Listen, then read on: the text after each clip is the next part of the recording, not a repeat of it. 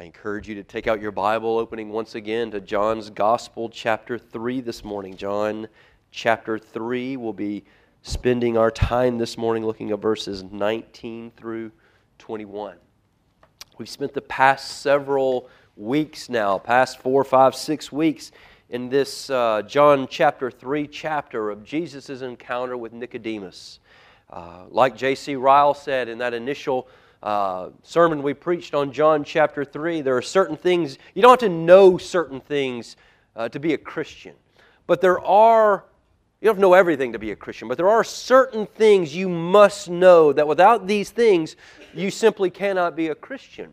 And John chapter 3 is part of that, is included in those things you must know and you must understand in order to be a Christian and have place in the kingdom of God.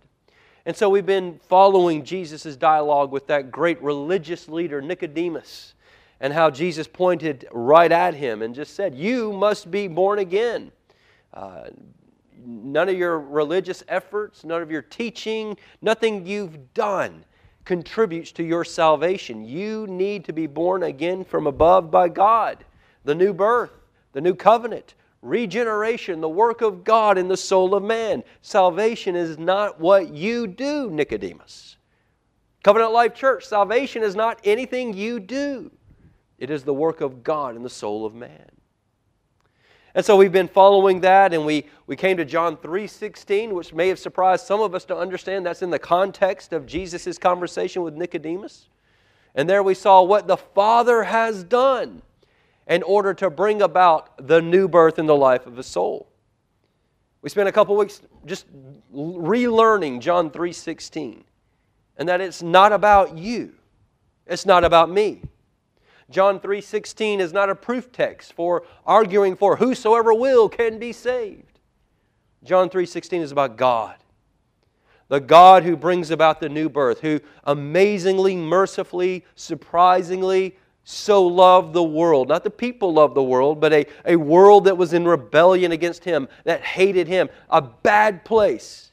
God so loved the world that He gave His only Son, that whoever believes in Him will not perish but have everlasting life. It's just reinforcing the message that Jesus was telling Nicodemus. Nicodemus, it's not anything you do. Salvation is not your work. You don't make any contribution to it. Christ does it all because I sent Him to do this. This is our plan of salvation. You do nothing. Christ has done all. Just believe. There's nothing to be done. And even still now as we come to John chapter 3 verses 17, 18, 19, and 21, what Jesus is doing here is He's taking John 3:16 and He's laying out, now here's exactly how Christ accomplishes so great a salvation through His life, through His death, and His resurrection. Oh, what a wonderful salvation. All by the mercy of God, by the grace of God. In spite of you, in spite of me, God has loved because He loves, because it's His character and attributes, and sent His Son. Last week we looked at verses 17 and 18 in a message entitled Christ, the Hope or Hopelessness of Every Man. And this morning we continue by looking at verses 19 through 21 at part 2 of this message, the hope or hopelessness of every man. That is who Christ Jesus is.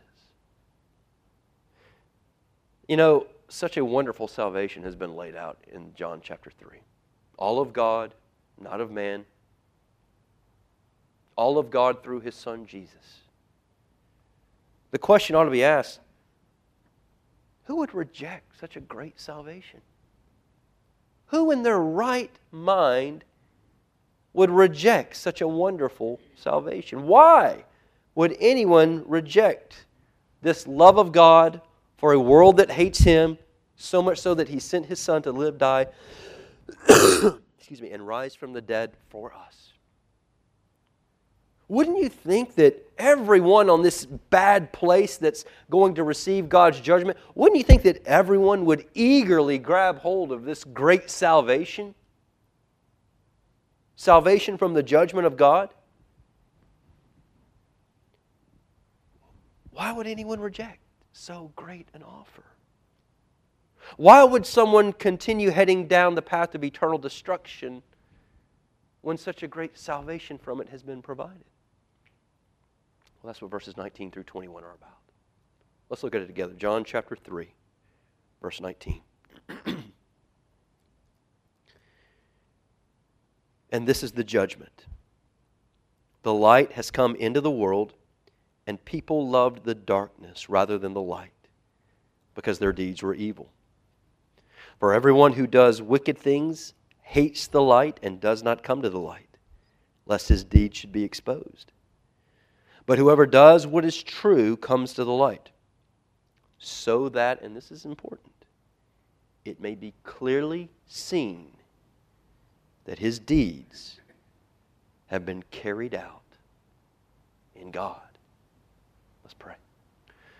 Father, we come to you once again this morning in prayer because we're needy. Because you are not. You are able. You are self-sufficient.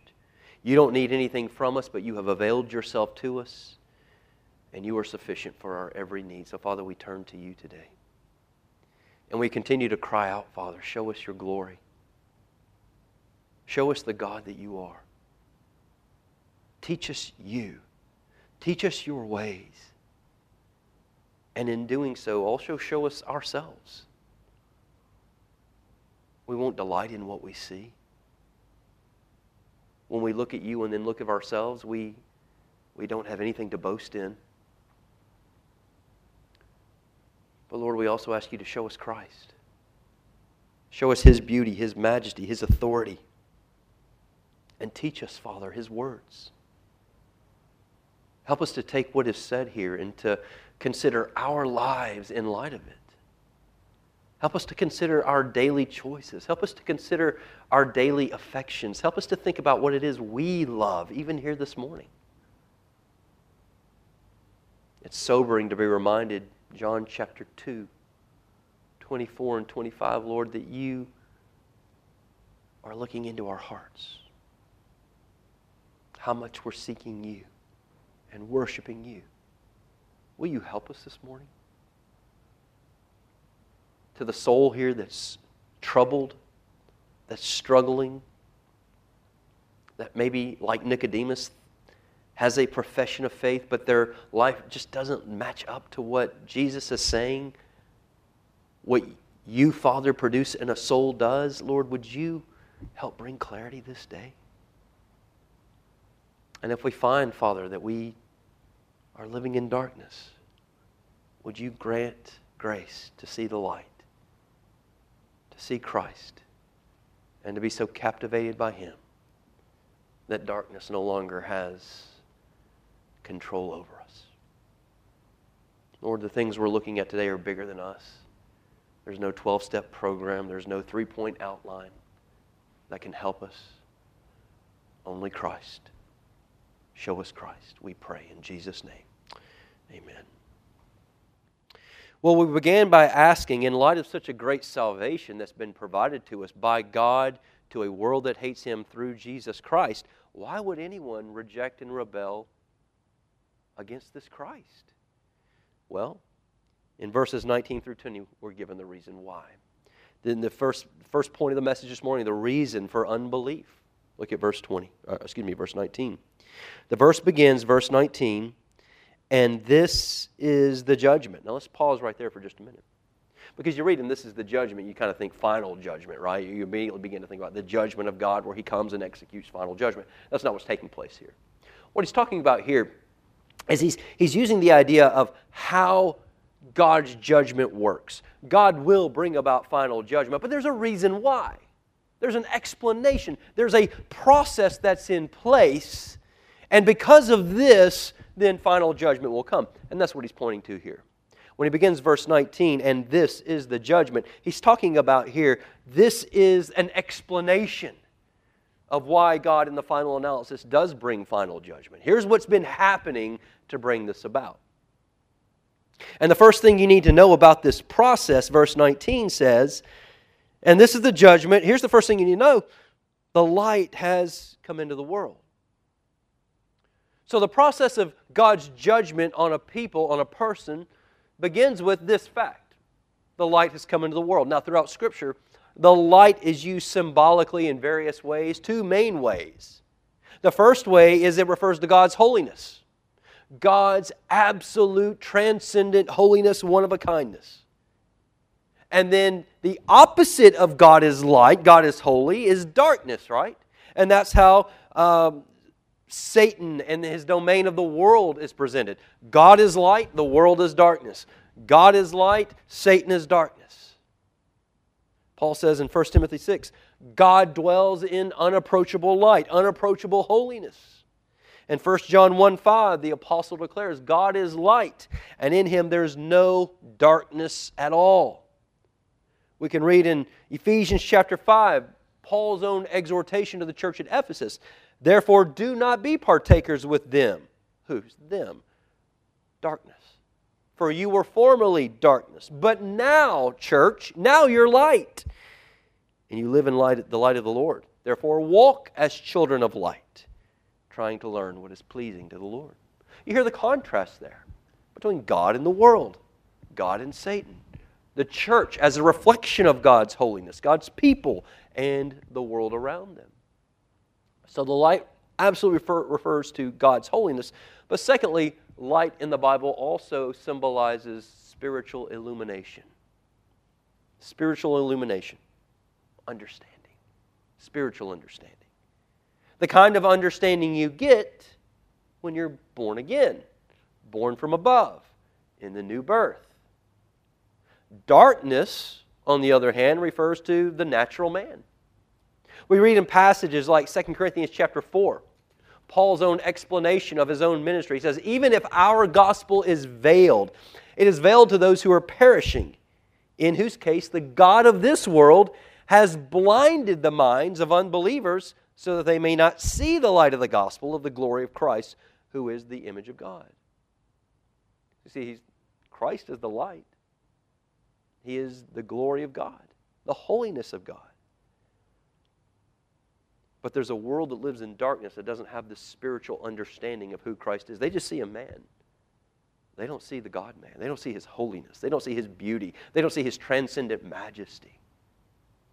And they are veiled to their eyes are veiled. They're spiritually blinded to the message that Paul is preaching about look to Jesus. The beauty of Christ. Look to Christ and Christ alone. Because their eyes are blinded in darkness by the world and by Satan. God's light, His holiness, spiritual illumination of who He is given to us primarily through the Word. God's Word is a lamp unto my feet and a light unto my path. That's not just cool words. That's intended to contrast darkness. And what does this book, which is a lamp and a light, reveal to us? A person. Jesus Christ. Whether you're in Genesis, whether you're in Ruth, whether you're in John's Gospel, the book of Psalms, Hebrews, Revelation. Everything in here is pointing to a person. You get down to it, it's a person. Thy word is a lamp unto my feet and a light unto my path because it walks me into the presence of Christ. This book is not about you.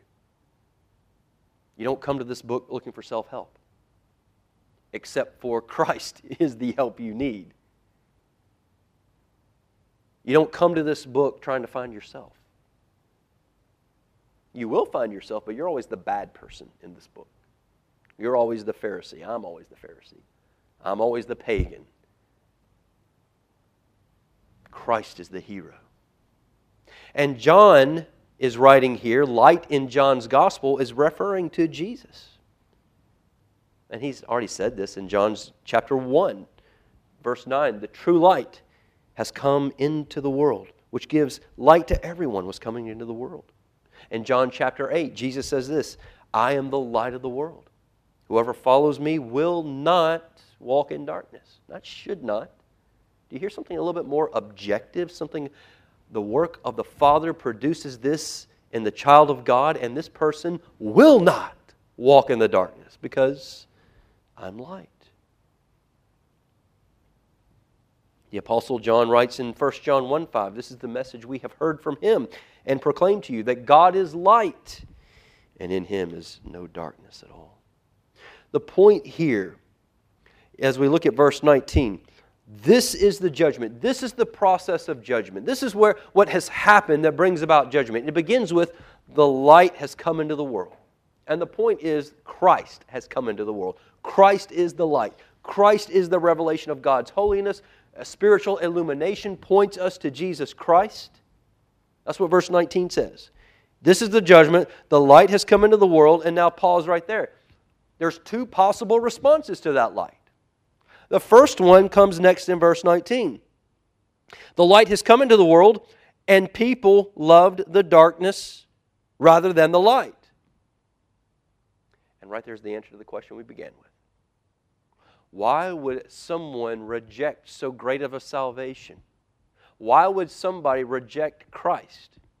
Answer, verse 19, because they love the darkness rather than the light. Who's the light in John's Gospel? Jesus. So the reason that people reject Christ is because their hearts are captivated, entranced by, enchanted by, taken by the darkness. And it's not even like a cult. They love the darkness. They would have it no other way. You give them the choice. You can have Christ or continue to live in the darkness which you love. Every time they're going to say, I choose the darkness. Because you're going to choose that which you love. Darkness here refers to man's sinful state. Paul writes in Ephesians, those who don't believe walk in darkness. So to be in darkness, to love darkness, is to love sin. So let's just be very clear. Why doesn't a person accept so great a salvation that's been provided by God's grace to them? Answer, they love their sin. They love their sin. Unbelief is not a matter of the mind. I'm a fan of apologetics. I'm all for apologetics. It is a critical element of, I think, gospel proclamation. I think there is a right place for defending the faith, for mentally addressing some of the challenges, the questions that come about, and providing biblical answers, a biblical defense of the faith to those answers. But apologetics is not the problem. The problem does not begin in the mind. The root issue here is a heart. A heart that loves sin. A heart that treasures sin. A heart that cherishes sin. A heart that would prefer, even if their mind is convinced to do something else, their heart is just, I'm just enslaved to what I love. I know it makes no sense. I know it's not the logical thing to do, but it's what my heart loves. How many times have we heard that? More fundamental than right thinking is a heart.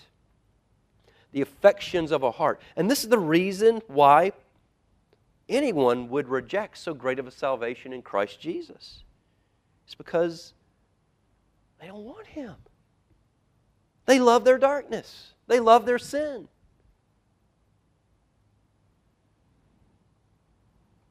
It's a funny thing, just in passing. The people love their darkness. Verse 19, same word love there is the same word for love in John 3:16. For God so loved the world, and we talked about how massive that is. And it's love there is not so much a, oh, I love you, fuzzy, fuzzy, warm, fuzzy, but it's a commitment to, a devotion to, a covenant that I've made out of my devotion to myself. I'm covenanting to you. Same idea here with love for the darkness, love for sin, love for the world. It's not so much a warm, fuzzy, oh, I just love my sin so much. It's like it's a little pet. But rather, it's a conviction and an affection of the heart. I'm committed to my sin. And again, keep going in verse 19 because we're looking at a process of judgment, right? Verse 19, this is the judgment. And here's the light has come into the world, and people love the darkness rather than the light. But what comes next? Because their works were evil. Here, sin is called evil. There's nothing new here. I don't think there's anything we didn't already know. But here, Jesus is calling sin evil. Why is sin evil? Why is sin the most evil thing in the world? Because sin is opposed to God. It doesn't get more evil than that. It's treason against God. It's rebellion against His holiness. It's treason against His sovereignty. It's treating God as though He were dead, as though He doesn't exist. That's just pure evil. And sinners are doers of evil. Sin is what sinners do. Paul writes in Romans chapter 8, the mind that is set on the flesh is hostile to God. What does it mean to be hostile? I hate Him. I'm at war with Him. The mind that is set on the flesh is hostile to God. It does not submit to God's law. Those who are in the flesh cannot please God. By definition, sinners, they have set their minds not on God but on the flesh. And they love their sin. And they are captivated by their sin. And they will not give their sin up. They will not. And it gets worse. They love their sin. They won't give up their sin. As evil as it is, they keep craving more sin. But what does verse 20 say? There's even more to it. For everyone who does wicked things hates the light. So not only do they love the darkness and they love their sin and they love the evil, they love living apart from God. They love treating God as though He's dead. They love, as evil as it is, they love it. But not only do they love the darkness of sin, they also hate the righteousness. They hate it. This brings up an interesting point that you've probably spent some time thinking about in the past. Verse 20, everyone who does wicked things, and that's who? Everybody. Hates the light. We live in a day today, and I do understand I risk ruffling some feathers here, but you're going to have to wrestle with verse 20. We live in a day today where we almost think that people are neutral with regards to God in Christ. You know? And we often see this with young children. That, well, they haven't reached an age yet where they're able to think about things. They are neutral towards God. I mean, they're not these evil ones Paul is talking about here. I mean, let them get a little life under them before we put them into that category. I mean, there's a category of human that for whatever reason, maybe age, maybe circumstance of life, maybe some kind of handicap or something, well, they're kind of neutral for the time being. That does not exist. No one is neutral toward God. Every soul, because of Genesis chapter 3, loves the darkness. From the moment of conception, we love the darkness. We love sin. We love evil. We hate God. Every one of us. No one is just kind of floating about waiting to make a decision on whether they love or hate God. From the moment of conception, every human being despises God, hates the light. It's who we are. It's the residual effects of Genesis chapter 3, the curse of sin against the law. No one is morally neutral with regard to God. Therefore, no one will choose the light when given the option. Why? Because of everything that's come before it. Because they love their sin. They love their darkness and they hate God. So you come and present God so loved the world that He gave His Son. Who's going to select that? Nobody. Because they hate God. They hate the light. And they love and cherish and treasure their sin. Everyone who does wicked things, verse 20 says, Jesus says, hates the light. We hate God. We by nature hate Jesus. We despise it. Why? Let's keep going. Why? You see, all we're doing here is just building on here. This is the process of why God's judgment comes. Because, verse 19, just follow the track. The light has come, and the world and the people love darkness rather than light, because their deeds were evil. For everyone who does wicked things hates the light and does not come to the light. Why? Lest his deeds should be exposed.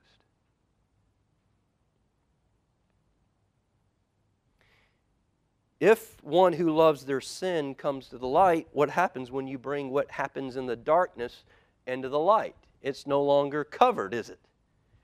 It's no longer private. It's now exposed.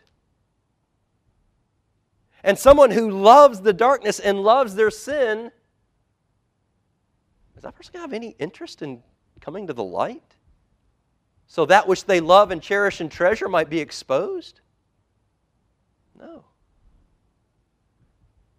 If they come to the light, their sin will be seen for what it is. The sinfulness of their sin, the evil of their deeds will be exposed. So every sinner lives with this kind of fear, this dread. I love my sin, but I'm not really just going to promote it out to the world. So I do it in private. So I go into hiding, in secret. To be exposed, what happens? To experience shame and conviction. Well, I love my sin. I'm not interested in those things. Now, I think a right question to ask, well, you say that sinners love their sin and don't want to be exposed, but we live in a day today where people sure are pretty proud in public with their sin. So how do you account for that? I mean, people today don't necessarily seem to be hiding their hatred for God and their desire to do so. I mean, what's this about? Well, very simply, they're going public. They're not coming into the light of Jesus Christ with those things. They're coming into public in the world. And even that's a form of darkness. Because if you can surround yourself with like-minded people, is that not a cover for your sin? If you can surround yourself with other company of sinners who don't judge your sin like God does, well, then you feel better about your sin. Your sin isn't exposed as sinful in a company of other like-minded people. That's what we see happening today. As our culture grows increasingly to love and parade and applaud sin, well, man's sin is more public than it's ever been, but that's not the same thing he's talking about here, being exposed by the light of Christ. That's just simply a culture now. The culture becomes a shroud of darkness. You're not bringing it before God, you're not bringing it before Christ, but you don't feel bad about it. You don't feel shamed by it because you have found a dark cover just in a public setting. Does that make sense? So even that's not contradicting what Jesus says here. What Jesus is saying, a sinner doesn't want his sin brought to light before Almighty God. Before other sinners, I mean, hey, I feel better about it when I do it with it. If I can find other people who agree with me, sometimes it feels like that's strengthening what I love, the case for what I love. But here's the point that Jesus is making. The light of Jesus has come. Christ has come into the world. And the light of God's holiness shines through Christ in His public ministry. It continues to shine today through the Word of God, through the church of Jesus Christ. And when the light of Christ is proclaimed, when it shines, there's only two possible options. One is, they could be convicted and repent of their sin. But what we're seeing here in verses 19, 20, and 21, or 19 and 20, is someone who is driven further into darkness, deeper into despair. Just all out avoid the light altogether. have no interest in Christ, don't want Christ. Now we can drive this home a little more practically. You probably have family members or friends who today walk in unbelief. But if you trace back their lives, the story of their lives, and watch how it unfolds, it's not uncommon to see those are the very people who grew up in church. Sometimes those are the very people who made a confession of faith, were baptized into the life of the church, were very active in children's ministry and youth ministry growing up. And then at some point in their life, they became disinterested in the things of God, cold toward the things of God. At some point, they didn't talk about God anymore. At some point, they didn't spend time in God's Word anymore. Maybe their church attendance began to be more and more sporadic. And in their daily lives, they live more and more just for the pleasures of the world. What's happened? What's happened to that individual? Answer. John 3, 19 and 20. The course of the natural work of the natural man has taken place. What Jesus has said to Nicodemus is the context for what Jesus is saying here. Your religious background, your works, your efforts, your religious heritage, your religious family, your church attendance, your being the preacher in the church, none of that merits anything with God. You must be born again, born from above. Anybody, any natural man for a season of life can do good and right things. But what did Jesus say? Jesus 2, 23, 24, 25, I'm looking at the heart. There were many who followed Jesus who gave themselves to Jesus. And what did Jesus say? I do not give myself to them because I know what's in their hearts. There's many of our friends and families, maybe some of us who grew up, we gave ourselves to Jesus. And we look at our lives today, or the look of lives of those others today, and we look at, man, they're so distant. Jesus didn't give Himself to them, born from above. And what we see in their life today is the natural, unregenerate fruit of an unregenerate man, woman, or child, who has always loved the darkness, even though they went to church, who's always cherished sin more than Christ, even though they said with their lips they love Jesus, who's always been captivated by the world, even though they went through a process of being baptized where they presented themselves of having died to the world and living unto Christ. You can go through all those motions. But at the core of the unregenerate man is this hatred of God, this hatred of Christ, this love for darkness.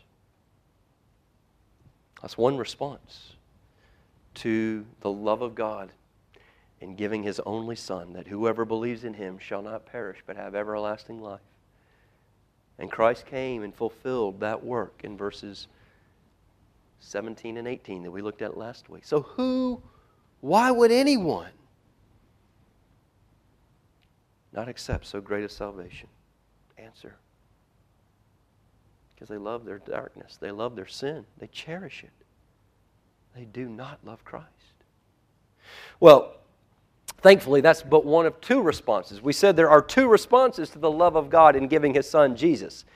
The first is a rejection of Christ in verses 19 and 20 because of love for the world. But verse 21, we see the second point of the message, the reason for belief. All right, the first part, the reason for unbelief in verses 19 and 20, but now in verse 21 we find the reason for belief. Verse 21, but whoever does what is true comes to the light, so that it may be clearly seen that his deeds have been carried out in God. Now, this text is not about how somebody goes from darkness to light, how someone goes from unbelief to belief. This verse describes someone who already does believe in Jesus and how that person lives. This is not a process of how to go from darkness and light. This is describing, verse 21, this is a person who already has confessed and repented of love for sin and the world and darkness and professed a greater love for Christ. And now this is what that kind of love produces. Follow me? This is the reason for belief. Whoever believes in Jesus, the text says, does what is true and continues to come to the light. This is what someone who loves Jesus does. So to profess to love Jesus and not do these things makes one what? Not a true lover of Christ, a hypocrite. This is very, very helpful in our day today. We're so easy to profess love for Jesus. Whoever believes in Jesus, Jesus says in verse 21, does what is true and comes to the light. The verbs here are very important. They are present tense, which indicates not just that it's happening now, but it indicates ongoing activity. In the Greek, that's what tense does. The tense of verbs reveals a kind of action, not the timing of action like they do in English, past, present, future. Kind of action. And present tense means ongoing action. So go back and look at what the one who loves Jesus does what is true continually. Desires to act faithfully continually. Desires to act honorably continually. Desires to do what is true in God's sight continually. And comes to the light continually. Who's the light? Jesus. What does it mean to come to the light continually? There's a relationship there. There's a communion there, a fellowship there. And how do you commune with the light? Because the light is at the right hand of the Father right these days. It's through this right here. The Word of Christ. Continually. This is what one who loves Jesus does. He comes to Jesus continually. This is what one who claims to love Jesus does. They are a doer continually of the truth, making them also one who has no reason to hide in the darkness. They come continually to the light, to Christ, because there's nothing I fear. I have no dread. I have no fear. I have no shame of being exposed like the sinner who loves his sin does. In fact, believers are so diligent to come to the light continually. Why? What does verse 21 say? So that what? It may be seen clearly that his deeds have been carried out in God. The believer wants his works to be exposed for what they are. Works that God has done in me. Works that glorify God. I once was lost in darkest night and thought I knew the way. The sin that brought me joy and peace had led me to the grave. But I beheld God's love displayed in Christ. He suffered in my place. He bore the wrath for me. And now all I know is grace. So listen, I'm not perfect, but I come continually to Him. Why? Because He's done this. He has brought this change in me. He has brought me out of the light into the darkness to see Christ. And no, I come to Christ. I'm not perfect, but He is. And He has done for me what I can't do for myself. And I'm not afraid to come to the light. I don't dread it. Because God has done this. God has taken care of my sin problem. He has paid the price for it. I come over and over and over and over. That's why we say that one of the attributes or aspects of the Christian life is that repentance is a way of life. Repentance isn't a bad word. We don't slap ourselves on the wrist, oh my goodness, I have to repent tonight. If you're not repenting at the end of the night, there's something terribly wrong. You have a shallow view of the holiness of God and too limited of a view of your sin against that God. We come to the light continually, which is Jesus Christ, God's gift to us for the salvation of our sins, to prove not how great we are, but to prove to His glory. All my deeds, all that I am, is carried out in God, by His grace, and for His glory. In the Sermon on the Mount, Jesus instructed His followers, let your light so shine before others, so that they may see your good works. Now, if you're writing this text, so that they may see your good works and give glory to you, would make sense. But that's not what the text says. Let your light so shine before others, so that they may see your good works and give glory to who? And give glory to the Father who's in heaven. That's exactly what Jesus is saying here. That it may be clearly seen that your deeds are not to your glory. You haven't done anything. You've been born again from above by God. Your deeds have been carried out in God, by God, for God, to His glory. Here's some marks of a true believer. Not to say that on day one of a person's conversion that they perfectly think this way, but there should be a growing desire this way. We who trust in Christ and who love Him and who seek to do His will, we don't want the credit.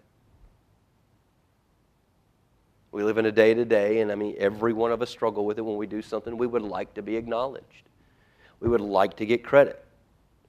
But for the true believer who understands the new birth, we've been Nicodemused, let me use that as a verb. Everything we've ever done has been kicked out from and thrown as far as the east is from the west. It doesn't merit anything. You must be born again, born from above. Christ has done all. Look to Jesus. Look to Him. Keep looking until you believe He is all. He has done all. That everything you are is in God through Christ. When we are Nicodemused, then why in the world would we turn the spotlight on us anyway? The spotlight has to go on God. It has to go on Christ. We walk in the light because we love Christ. We've been given a heart to love Him, right? That's the work of God in the soul of man. Why do we now love Christ and hate the darkness when we once loved the darkness and hated Christ? I didn't skip over that in this message. We've hit that numerous times in John chapter 1. How does one go from loving the darkness and hating Christ to hating the darkness and loving Christ? It's the work of God. He gets the glory. God gets the credit. Because all that we are has been carried out in Him. In verse 21, it doesn't come till the end of the text, but in the Greek, God is in the emphatic position in verse 21, as it should be with all of the context of John chapter 3. This is about God and for His glory, His work in the life of an individual. So the reason for our belief is not because we were neutral and on a good day someone brought the gospel and we made the right decision. I've decided to follow Jesus. You would never make that decision. Why? Jesus already said, you love and I love darkness. I love my sin. My decision will always be sin. Always. Every time. The reason for our belief is not because we were neutral and just got caught on a good day, or that the person who came to us they framed things in a way I'd never heard before and it just made sense to me today. Now, God may have used something there, but that's not what gets the credit. The only reason that we're here today as those who hate the darkness and love Christ is the grace of God. We believe and love Christ and now hate sin and darkness, and we're growing progressively to love Him more and hate darkness more, is because that's a gift that God has given to us. As Paul writes, by grace you've been saved, through faith, through belief, and that not of yourselves. It's a gift of God, not of works. So no one can boast. Do you hear the echo of verse 21 there? Not of your works so that you can't boast.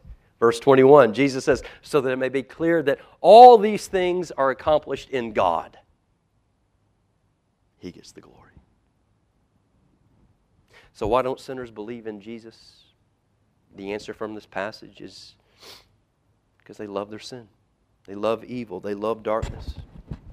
So then why does anyone believe in Jesus? It's not because we're better. The answer is the grace of God. The grace of God. The grace of God has given us a gift of belief. To see Christ. To bring our sin, to confess it, to repent it at the foot of the cross. That our guilt may roll off our backs into an eternal grave, and so that we might have forever a right standing with God. J.C. Ryle puts it this way: if we don't believe, the problem's ours. If we do believe, God gets all the glory. If I don't believe, it's my fault. If I do believe, it's the grace of God for the glory of God. This has implications for our very lives, our ministry. What is it you're treasuring this morning? As you look at your life, keep in mind what Jesus says in John 2:23-25. He's looking at your heart and mind. If we're treasuring, if we love the world more than Christ, we're here this morning, but Christ knows. So, what do? If we find in our hearts that there's a greater love for the world and for sin and for evil than there is for Christ, what do? Well, you don't try Nicodemus' methods by trying to work your way or do the right series of things. Why not cry out to God for your glory? Would you accomplish in me what I can't accomplish myself? And you plead with God. And the very fact that you're here this morning and you're hearing these things is a great indication that God is already at work in your soul. This has implications not only for our individual lives, but for ministry, evangelism, and discipleship. The success of the gospel is not dependent upon you or I. Now, we are ambassadors of Christ, Paul says, to be faithful. But ours is not to sit back and strategize, what can I do to make this person, to convince them of this great salvation? Friends, you're going to waste a lot of time. Sinners love their sin, and you and I are not going to convince them otherwise. There's only one thing that you can possibly present to somebody that God will use to change that heart, and that is God, Christ.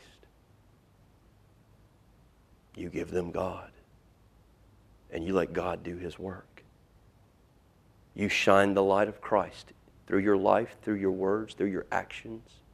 When you sit down with an individual and you present Christ in His beauty and majesty, open Bible, we would be fools to try to persuade someone to the Christian life with anything other than Christ. How do you overcome love for the world? You've got to give a greater love. You've got to show a greater beauty. And that's what Christ is. What are you hoping in this morning? What are you treasuring? What are you loving? Oh, I pray it's Christ. I pray that we can glorify the work of God in us and say it is Christ. But we don't take satisfaction in that alone. Lord, there's more. There's more joy. There's more fullness in Christ. Continue to grow us. Show us the glory of Christ. Teach us, grow us, conform us to the likeness of Jesus.